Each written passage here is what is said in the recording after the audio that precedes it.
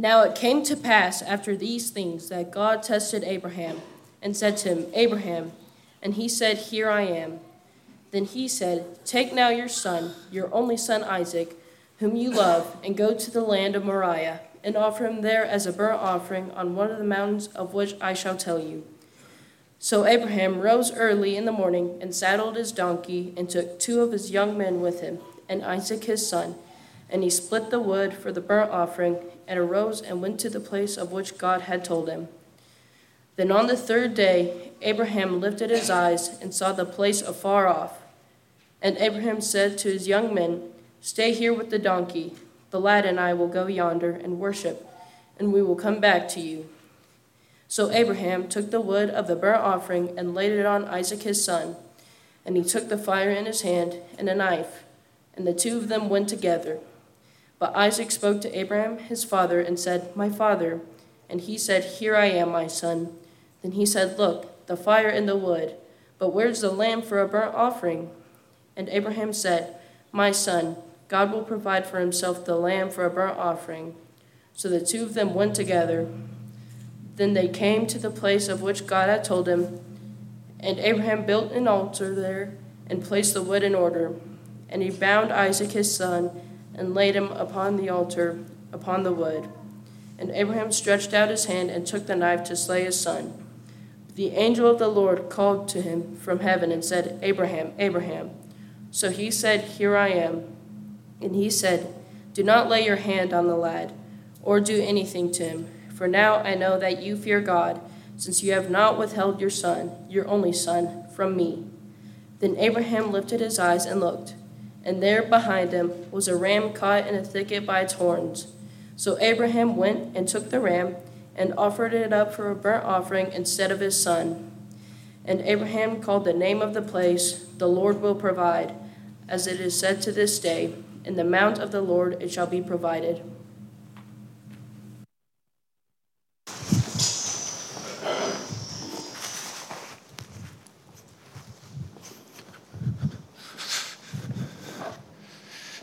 Good morning. This is a new mic we're trying out. Well, it's the old one, but we'll see how it works today. So just thankful for everybody to be here this morning. It's good to be here. I'm thankful for Grayson's willingness to read that passage. That's what we're going to be looking at this morning as we look at the faith of Abraham. The faith of Abraham is something that I've thought a lot about since... Is it okay? Okay, it kind of sounds funny. It's something I've really thought a lot about since I was a kid. When I was really young, I had this Bible that my grandparents gave me. It was this big blue Bible, and I thought not only was it really cool because it had my name at the bottom of it, but also you could turn through it, it had pictures. I mean, that was awesome. I went to church, and I looked at the Bibles there. They didn't have the pictures. You might find a map, but they had pictures, and it was really cool to me. And one of the pictures that always stuck out to me is the one that's in the background here. This is a picture that I've looked at, and even before I could read, I thought, man, what's going on here? There's a lot going on in that picture. I mean, you got this angel, and he's stopping the hand of this guy, and he's sacrificing this younger guy, and then there's a ram over here, and I don't know what that's all about. But when I was a kid, it just struck me. And when I got older and I started getting into studying the Word of God a lot more, this is something that I thought a lot about. I thought a lot about Abraham and his faith when we looked at what Grayson just talked about this morning. And it's such a strong showing of faith. And what a wonderful example of faith. And it's a faith that we should all truly strive to have, and that's a true, genuine faith like Abraham had. Before we get too much into looking at his faith and the aspects of his faith, I want to think about what took place before he actually sacrificed, what led up to this point where he's going to sacrifice his son. And we read he's fully willing to sacrifice his son. He's ready to do it. He's got his hand, he's got his knife, he's about to bring the knife down, and God stops him. And sure enough, he's provided for. And just thinking about that and just looking at the context of what we read this morning, that's a wonderful, great faith. But if you look at what happened before, you see it's an even deeper faith. It's a faith rooted in the promise of God. And what a wonderful thing that is, to understand that we can have a true faith in God and be able to trust in his faith. In Genesis chapter 12 and verse 1, it says, "Now the Lord said unto Abraham, Get thee out of the country and from thy kindred and from thy father's house into a land which I will show thee. And I will make thee a great nation, and I will bless thee and make thy name great. And thou shalt be a blessing, and I will bless them that bless thee and curse them that curseth thee. And in thee shall all the families of the earth be blessed." What we see here is a promise that God made to Abraham. And if you read throughout the life of Abraham, you see this promise over and over and over being made to him. That he would have a son, and through that son, a great lineage would come about. And through that lineage, a great nation would be brought about. And through that lineage, there would also be a blessing to everyone. And we know that to be Christ this morning, the blessing of Jesus Christ. But you know, that wasn't an easy wait for Abraham. And we look at Abraham's example of faith here, and we know that just like you and I, his faith had its ups and downs. You think about his wait, him and Sarah, they're waiting for Isaac to be born. They get a little antsy, don't they? Hagar's brought into the equation. Abraham has a son with Hagar named Ishmael. That causes a lot of dissension between Sarah and Hagar, and eventually Hagar and Ishmael are sent away. But eventually it happened. And eventually God fulfilled the promise that he promised to Abraham, that he would have a son Isaac. And we see that in Genesis chapter 21 and verse 2, where it says, "For Sarah conceived and bare Abraham a son in his old age at the set time which God had spoken to him." Here's the key word here, in his old age. Sarah laughed at this idea. But it happened. You know why? Because God promised it. And God always fulfills his promises. And that's something that we can base our faith on this morning.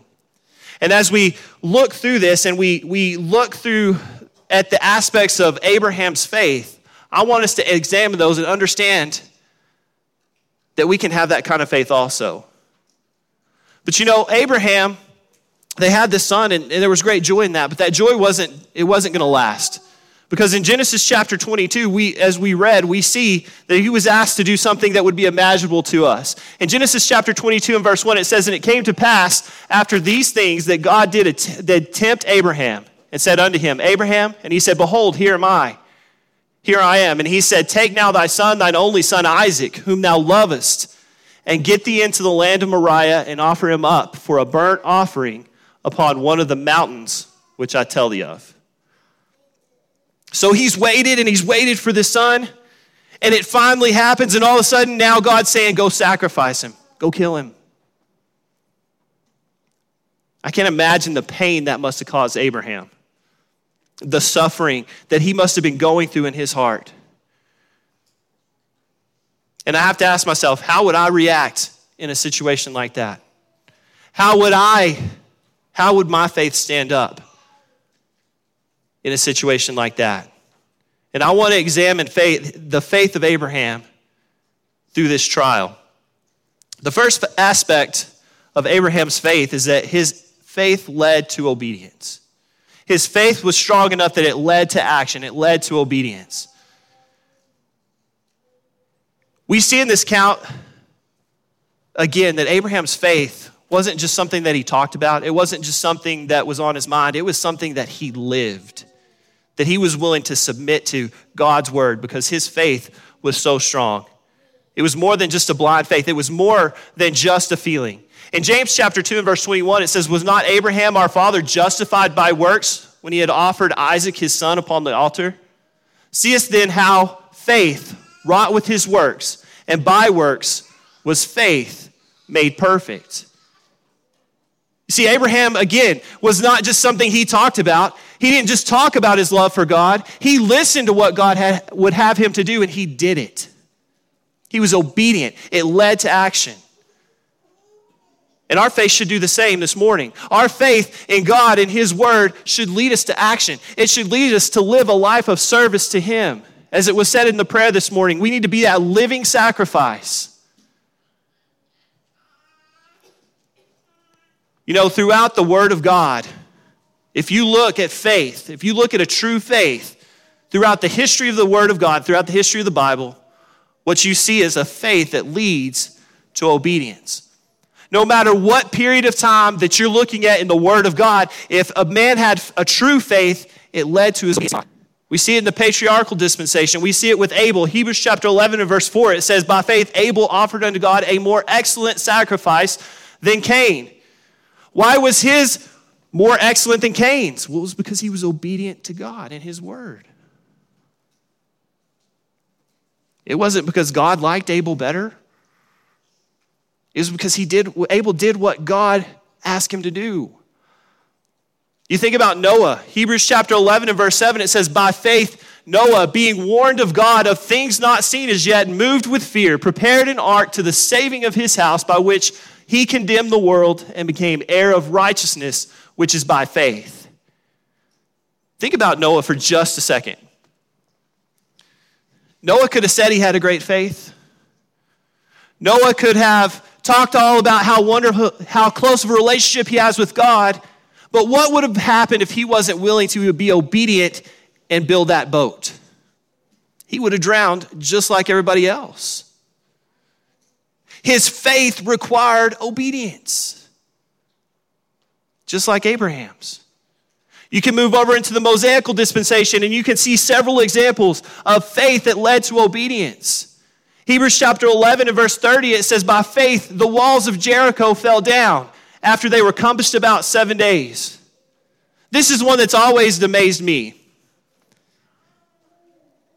I can just imagine Joshua as he's leading them into battle, and God says, just walk around the city. And if you do it like I tell you to, the walls are going to fall down. You don't even have to touch the wall. But you know what? God told him that would happen, and guess what happened when he was obedient to God? The walls fell down. His faith led to obedience, even if maybe he didn't quite understand it. What he understood is that that's what God said, and that's what would happen. Do we have that kind of faith? Hebrews chapter 11, verse 32, we see several more examples. It says, and what shall I more say? For the time would fail me to tell of Gideon and Barak and Samson and Jephthah and David also, and Samuel and of the prophets who through faith subdued kingdoms, wrought righteousness, obtained promises, stopped the mouths of lions, quenched the violence of fire, escaped the edge of the sword, out of weakness were made strong, waxed valiant in fight, turned to flight the armies of the aliens. Do you know why they were successful?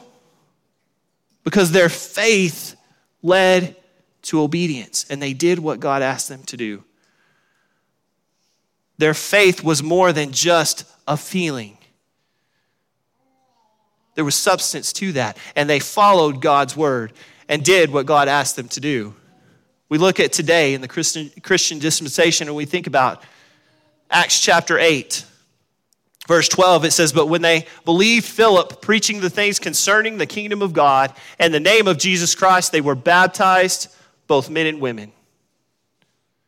These men and women heard the preaching of Philip, and they responded by being obedient to God through baptism. And yet today we have so many people that will look at the Word of God and feel that baptism really isn't that important. We can have a whole lesson teaching about this, but the idea is we can look in the Word of God and we see evidence and more evidence of people who obeyed the gospel during their conversion was completed through baptism. And yet most of the religious world will tell you today that you just need to say that prayer, that you just need to ask God into your heart. And my question is, where does it say that in the Word of God? Because that's where our faith needs to rely. It needs to lie not in our hearts or our feelings or our beliefs, but in the Word of God. Is our faith strong enough to lead to obedience? Because really, what is faith without obedience? You know, James chapter 2 tells us exactly what faith without obedience is. He says, what doth it profit, my brethren, though a man say he hath faith and hath not works? Can faith save him? If a brother or sister be naked and destitute of daily food, and one of you say unto them, depart in peace, be ye warmed and filled, notwithstanding ye give them those things which are needful to the body, what doth it profit? Even so, faith, if it hath not works, is dead, being alone. Yea, a man may say, thou hast faith, and I have works. Show me thy faith without thy works, and I will show thee my faith by my works. Thou believest that there is a God, thou doest well. The devils also believe and tremble. But wilt thou know, O vain man, that faith without works is dead? And then you skip down to verse 24, and it says, ye see then how that by works a man is justified, and not by faith only. We can talk about a faith in us, but if we're not willing to show it in our lives, it's a dead faith. If we're not willing to submit to the word of God, our faith is dead. We're just talking. We've got to have a faith that's shown through the way we live our lives. It's shown through our service to him. Do we have that kind of faith that leads to obedience? Not only did Abraham's faith lead to obedience, his faith led to him to do exactly what God told him to do. You see, when God asked Abraham to sacrifice Isaac, he was pretty specific in what he was asking him to do. In Genesis chapter 22 and verse 2, he says, and he said, take now thy son, thine only son, whom thou lovest, and get thee into the land of Moriah, and offer him there for a burnt offering upon one of the mountains which I tell thee of. This is pretty specific, isn't it? God tells him, he says, I want you to take your son, that's who you're going to sacrifice, and I want you to go to the land of Moriah, and I'm going to tell you which mountain I want you to go sacrifice him on, and I want it as a burnt offering. Pretty specific, isn't it? There's not a lot of question to what God wants him to do here. But what if Abraham had just said, sacrificing my son, that seems pretty brutal. I've got this bull, I think it'll do. It'll be fine. Do you think that would have been acceptable to God? I submit to you, no, because that's not what God asked him to do. What if he said, land of Moriah, that's a 3-day journey. It's going to take a lot of work. I think God will be okay with me just doing this in my backyard. It'll be fine. Do you see the problem with that type of thinking?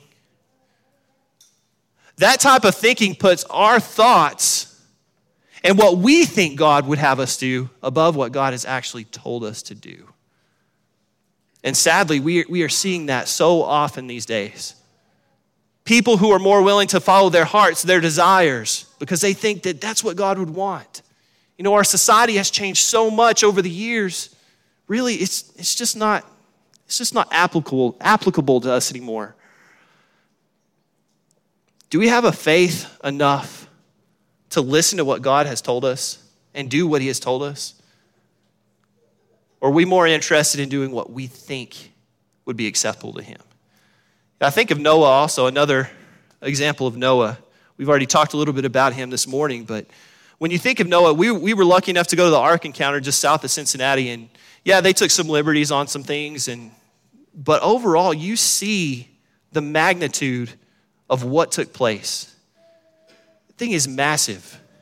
There were no cranes, this was done by hand without the modern tools of today.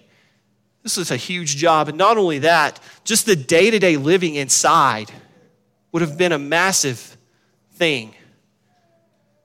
Noah could have easily said, I don't really like giraffes. Their necks are really long.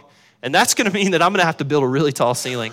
Maybe I should just get rid of them. Surely God will be okay with that. Really, what good do they do anyway? Again, that's not what God asked him. And we know that Noah was faithful enough to be obedient to exactly what God asked him to do. We see that in Genesis chapter 6 and verse 22. It says, thus did Noah according to all that God commanded him, so did he. He did exactly what God said because that's what God expected of him. And God expects the same from us today. That we search out his word and we try to look to his word to see exactly what he would want us to do, how he would want us to live our lives, how he would want us to serve him on a daily basis. And we strive to do that. And we make that our goal. And we forget about what we think or what we want or what our hearts desire. And we trust in God's word enough to know that there's a reason that he told us to do it. But we also must realize that there's a consequence for not doing what God has asked us to do. for thinking about our own hearts and our own desires. The Word of God says our heart is evil, that it will lead us down the wrong paths. It will lead us to destruction. And we've got to be careful that we're more concerned about what God has asked us to do than what we want or what we feel or what we think God wants. And I think there's no better story to explain that than the story of Uzzah. You know, when you think about the Ark of the Covenant in Exodus chapter 25 and verse 14, you think about there were a lot of rules that went with the Ark of the Covenant. And you can read all about those rules, but one of those rules was how they were to transport the ark. And we see that how they were supposed to transport that in Exodus chapter 25 and verse 14. It says, "And they shall put the poles in the rings on the sides of the ark and carry the ark by them." So they were to put poles in these rings, and the Levites were supposed to carry this ark. That's how God asked them to do it. Well, they got this great idea that maybe we should just build this cart. So this was the first problem, I think. You get this idea that a cart would transport the ark a lot easier when it's pulled by some oxen. Sounds reasonable. Sounds like a good idea. I'm going to tell you, Uzzah found out that wasn't such a good idea. Because as he was standing close to that, which he probably shouldn't have been standing that close to it anyway, it starts to rock. And the ark... And when I've always thought of this, have y'all ever seen those YouTube videos with the dad reflexes? You got the dad laying on the couch and the baby's up at his head and the baby falls head first and he reaches out and catches it.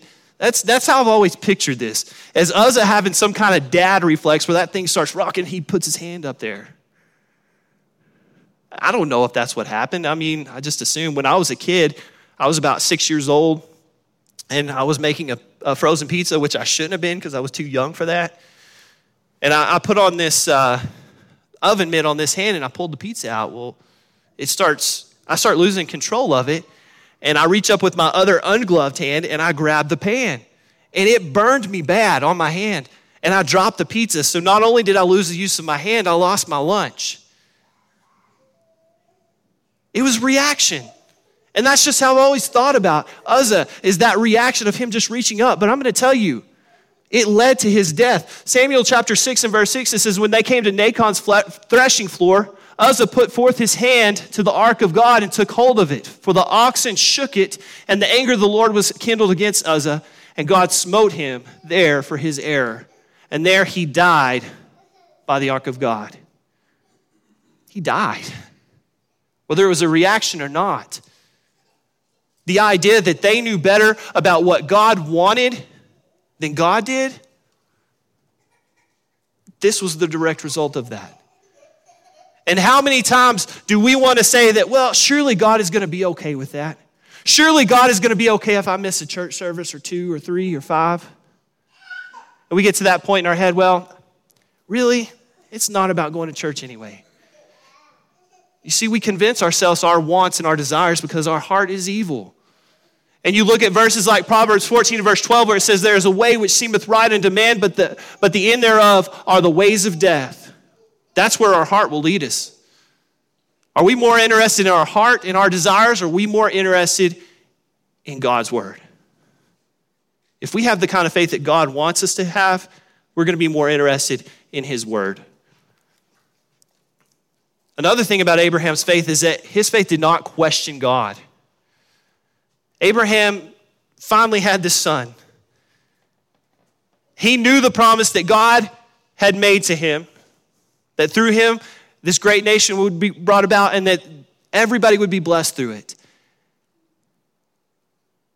And you think about what must have been going on in his head when God said, "You need to go sacrifice this son that you love."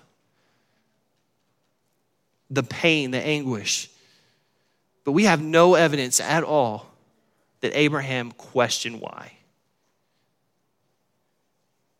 In fact, we see the next morning he gets up and he goes and does it. Genesis chapter 22 and verse 3, it says, and Abraham rose early in the morning and saddled his ass and took two of his young men with him, and Isaac his son, and clave to the wood for the burnt offering, and rose up and went unto the place which God had told him. He didn't question God. This is what God asked him to do, and he did it. me tell you, so many times in my life when I'm going through the suffering, and Carrie talked some about this last week. But I have a hard time not saying, God, why? Why am I going through this? Why is this so hard for me? Why? How long is this going to last, God? And I'm so focused on the here and now that I forget the promises that God made for me. And I'm convinced that that's why Abraham was to fulfill this. That's why his faith was so strong, because he truly trusted in God's word. And I think we see that in the next couple of verses. These next verses are a couple that always amaze me, and they've always stuck out to me. In Genesis chapter 22 and verse 4, it says, "Then on the third day, Abraham lifted up his eyes and saw the place afar off. And Abraham said unto his young men, Abide ye here with the ass, and I and the lad will go yonder and worship and come again to you." Just read that, you're kind of like, well, yeah. But think about what he says in verse 5. He says, you guys stay here. I and the lad are going to go, and basically, we're both coming back. Think about that. He had complete confidence in God. And if you read on in Hebrews chapter 11 and verse 17, you see where his faith was. You see his understanding here. It says, by faith, Abraham, when he was tried, offered up Isaac. And he that had received the promises offered up his only begotten son, of whom it was said that in thy seed, in Isaac shall thy seed be called, accounting that God was able to raise him up even from the dead. That's faith. He said that we're going to go and we're going to come back, because he knew that even if he had to go through with what God had asked him to do, that God could raise him from the dead. What faith. That's why he didn't question God, because he trusted in the promises of God. Do we trust in the promises of God like Abraham? I've talked to you guys about this quite a bit, but I'm kind of when it comes to me suffering and things going wrong in my life, I'm kind of a glass half empty kind of guy. And that's something I've worked hard on my whole life. It's tough. It's hard for me. And Philippians 4:6 has been a crutch, but it's a promise. Philippians 4:6, Paul is saying, be careful for nothing, but in everything, by prayer and supplication, with thanksgiving, let your requests be made known unto God. And the peace of God, which passeth all understanding, will keep your hearts and minds through Christ Jesus. That's a promise. But yet I get into these times in my life where I'm struggling and things are going wrong for me, and I forget that promise. Or I don't truly trust in that promise. Is it really going to be okay? God said it would. Even if I lose my life, I have something better promised. Can't I just trust in that? That's the faith. That's the faith in the promises that God has made to us, that we don't have to ask why. That we don't have to ask, how long am I going to suffer? Because I know it's not going to last forever. If I truly trust in God and his word and his promises, just like Abraham did. That's the kind of faith we've got to have. A faith that doesn't question God. Understand that good can come out of any situation if we're faithful to him.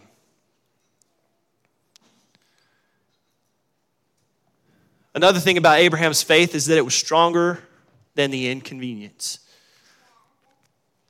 Aside from the fact that God has asked him to sacrifice his son, which is to me very inconvenient, but just the act of what he's having to go through is inconvenient. God has told him to gather all of this stuff, put it on a donkey, get a couple of guys, travel for 3 days back then. I mean, no air conditioning as we have today. And then go to this place way far off, 3-day journey, and climb up this mountain, take your son and sacrifice him. It's pretty inconvenient. But yet I have a hard time sometimes after a hard day's work on a Wednesday night saying, I got to drive 10 minutes. I have to get back out of the house. That's pretty inconvenient for me. Or on a Saturday afternoon, if somebody calls me and needs help, saying, I'm going to miss the ball game. Pretty inconvenient for me. And sadly, sometimes we make our decisions based on those minor inconveniences not to serve God. But when we look at the Word of God and we look at the examples of these faithful men and women, we see people like the eunuch who traveled over 1,000 miles to worship God. And yet I have a hard time driving 10 miles to get to church sometimes. We start to realize that our struggles really aren't that bad, that the inconveniences really aren't too bad to overcome if we truly want to serve God. You know, in Matthew chapter 16, Jesus says, if any man will come after me, let him deny himself and take up his cross and follow me. Christianity has always been about denying ourselves, even those minor inconveniences. When we become a Christian, we are told that we've got to deny ourselves that past sinful life. We can't participate in those things anymore because we're a different person. Our lives have changed. We've got to deny ourselves, even though we want to, even though we're tempted to get back into that sin, we've got to deny ourselves that sin. Not only that, sometimes serving God may be a little bit inconvenient for ourselves. We might have to deny ourselves a little bit of time with our family or with our friends to go out and serve God, but I'm going to tell you it's going to be worth it. And I think we also see that not only was it stronger than the inconvenience, Abraham's faith was stronger than the cost. And his faith stood to cost him a lot. It stood to cost him his son that he loved. But he was faithful enough in God's promises, once again, to be obedient to God's word. The fact is, our faith and obedience to God it can cost us.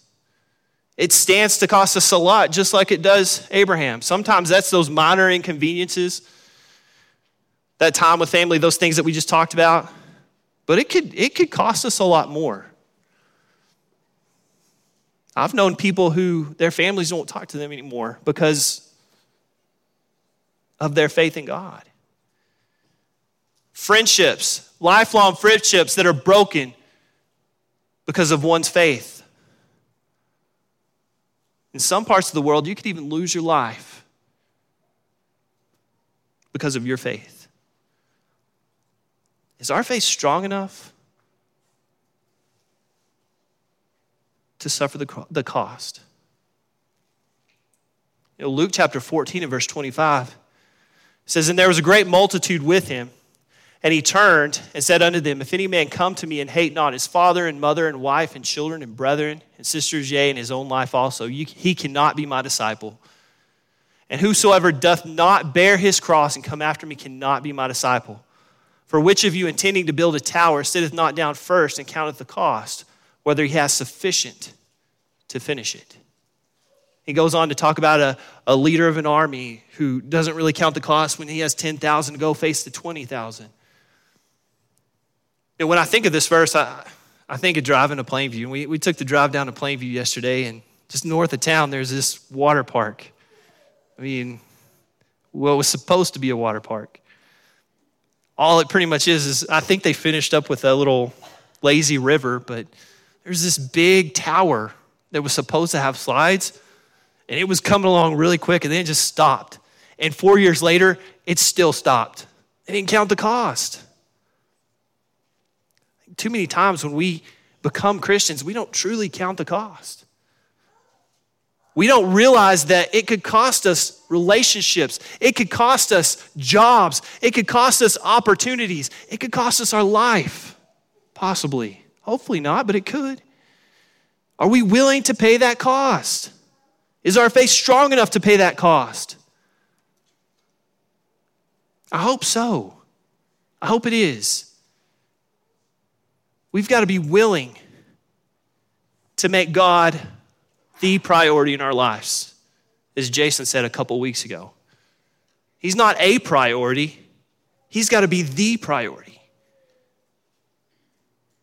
And if serving him costs us those relationships, costs us those job opportunities, costs us our life, we have to understand that that's going to be worth it in the end. Because what he offers is far more valuable. In Mark chapter 10 and verse 28, then Peter began and said unto him, Lo, we have left all and have followed thee. And Jesus answered and said, Verily I say unto you, there is no man that have left house or brethren or sisters or father or mother or wife or children or lands for my sake and the gospel's, but he shall receive 100-fold now in this time houses and brethren and sisters and mothers and children and lands with persecutions, and in the world to come eternal life. But many that are first shall be last, and last shall be first. What we have to understand is that serving God provides us with many blessings. And this is not a financial blessing that God's going to take care of all of our finances and all. That's not what this is talking about. But I think of my life, and I think of the relationships that I sacrificed because I didn't know that I knew that I didn't need to be around that temptation anymore. But you know what I gained instead? Everyone in this building. Because we sacrifice some, we deny ourselves some things, but we gain far more. And not only in this life, when we think about the spiritual blessings, but also in the life to come. Understanding that if we lose everything because we serve Christ, if we lose our life, there's a promise of something far better waiting for us on the other side. Is our faith strong enough to overcome that cost? You know, I think of Abraham. And as we close this morning, we've talked about how faith should lead to our obedience and that we should strive to do exactly what God has asked us to do. We think about how we should not question that. Our faith should not question God. And that our faith should be stronger than the inconvenience, that it should be stronger than the cost. The reason that we hear so much about the faith of Abraham is because he made God the priority. And I think there's no better example of somebody making God the priority than somebody who is willing to sacrifice their own son to serve God. Because in the end, that's exactly what God did for us. He sacrificed his son for us. And that's why we're here this morning. But you know, Abraham has a title that I think we should all strive to have when this life is over. In James chapter 2 and 23, it says, And the scripture was fulfilled, which saith, Abraham believed God, and it was imputed unto him for righteousness, and he was called a friend of God. The friend of God. What a title. Would God consider us his friend? Does our life, do we dedicate our lives to his service because of our faith in him and his word and his promises? I hope so. That should all be our goal. Our goal should be to have this title also, to be a friend of God. And if you're here this morning and you've never obeyed the gospel, you can have that opportunity. You can start on that path. You hear the word, you believe it. You repent of your old life. You confess that Jesus Christ is the Son of God, and you're buried with him in baptism. We can help you with that this morning, and you can start on that journey with him and building that relationship with God and become that friend of God. Or maybe you're struggling this morning. Maybe you just are going through something in your life, or temptation, or just things are not happening for you. We talked about the blessing of the people in this room. We can pray for you. We can pray with you if you come to the front while we stand and sing.